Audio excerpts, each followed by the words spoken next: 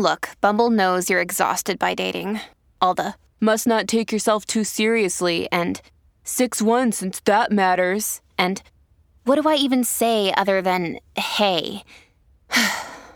Well, that's why they're introducing an all-new Bumble, with exciting features to make compatibility easier, starting the chat better, and dating safer. They've changed, so you don't have to. Download the new Bumble now.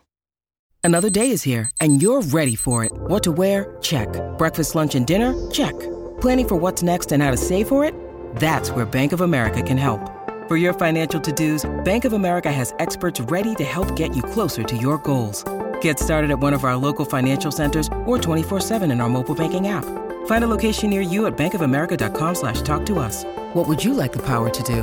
Mobile banking requires downloading the app and is only available for select devices. Message and data rates may apply. Bank of America N.A., member FDIC. Welcome to Upvoted No Sleep. And today we have two stories for you. First, OP Feeling Sky 775 writes, I've been dead for 5 years. It happened at the age of 35. Though I've come to accept it, I will always feel that my life was stolen from me. I died when I spun off the road late one night, hitting a tree going 90 miles per hour.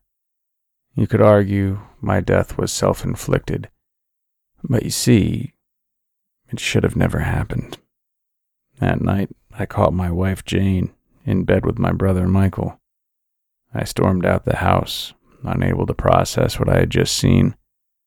All I could think to do was drive. But shortly after I got onto the highway, I started having a panic attack and lost control. I didn't even have time to think before I barreled through the front windshield. Over the years, I've watched closely over my family. I watched with tears in my eyes as my baby sister graduated with her doctorate, and as my parents joyfully held their second grandchild. I watched my son celebrate his 13th birthday without me. I begrudgingly watched my wife and brother marry only a year after my death. They moved on quickly, had a baby of their own, and even had the audacity to name him after me. But I could tell that my death ate away at my brother. I'd watch him late at night after Jane would go to bed. On his best days, he would down a dozen or so shots of whiskey. On his worst days, it was closer to 20. He'd never been a drinker before. Over time, I started hearing the echoes of Michael praying for my forgiveness, asking for a sign that I still loved him. I never responded. But he persisted. Church visits, meetings with mediums, even a Ouija board one drunken night. I couldn't understand why he suddenly needed this. And one day I realized. He came home in tears and embraced Jane. I knew something was wrong. He choked out. Liver failure. The doctor says it's end stage. He was trying to repent before he died. I continued to ignore his cries for me. But then the day came. He was hospitalized after weeks of rapidly declining. He was so weak he couldn't get out of bed. The doctor urged my family to say their final goodbyes. I could tell minutes before his death that it was coming. As he took his final breath, he pleaded for me one final time, reaching his arms out in the air. At that moment, I forgave him. Michael, I am here with you. The corners of his mouth turned upwards as I watched his soul leave his body. But then, pitch black. I woke up in a coughing fit, my chest ready to explode as black smoke flooded my lungs. My skin prickled with the heat of 1,000 suns. I looked up. A tall, shadowy figure, engulfed in red flame, stood in front of me. Your brother fulfilled his end of the deal. A soul for a soul. And that was an upvoted no sleep story by OP Feeling Sky 775. I know you're still awake. So let's read another. OP Feeling Sky 775 writes, My wife has been a plastic surgeon for 6 years. We married only 6 months after meeting. She joked that she only married me for my perfect features. No good plastic surgeon would ever touch your face. She would say, "That's why I married you. I couldn't resist fixing you up if you were anything other than perfect." Even in our early stages of dating, my wife would bring up how beautiful our child would be.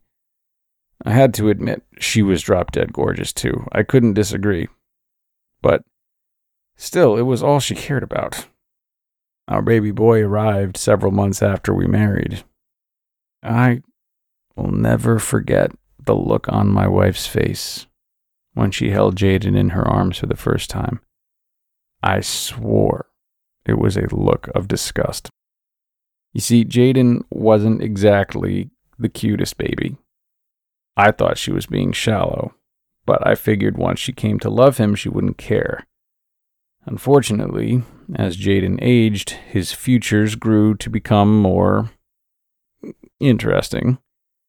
His nose outgrew his face. His cheeks became so full he looked swollen. His lips were thin as paper, and even his forehead started to form premature wrinkles. Nonetheless, I loved him just the same. But I could sense resentment grow in my wife.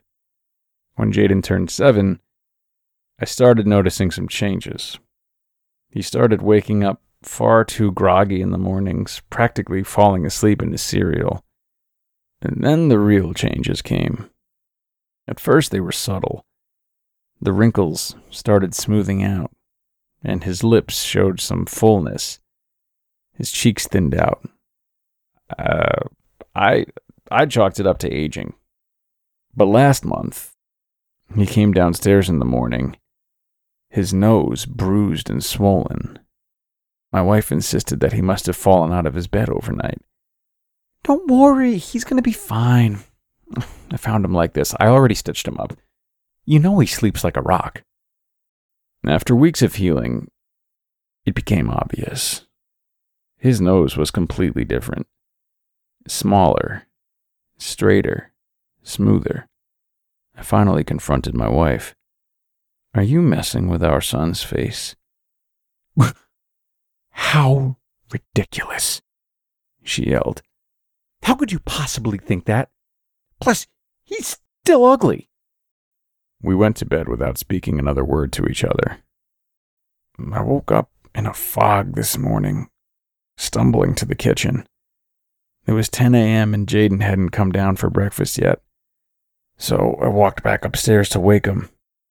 I cracked the door open, only to find my wife hovering over our son, tears streaming down her face as she desperately tried to resuscitate him. Jaden lay stiff.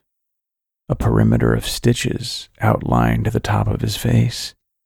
His body showed no signs of life. "It was supposed to be a routine facelift," she trembled. "I didn't mean to." And those were upvoted no sleep stories by OP Feeling Sky 7775. Sweet dreams.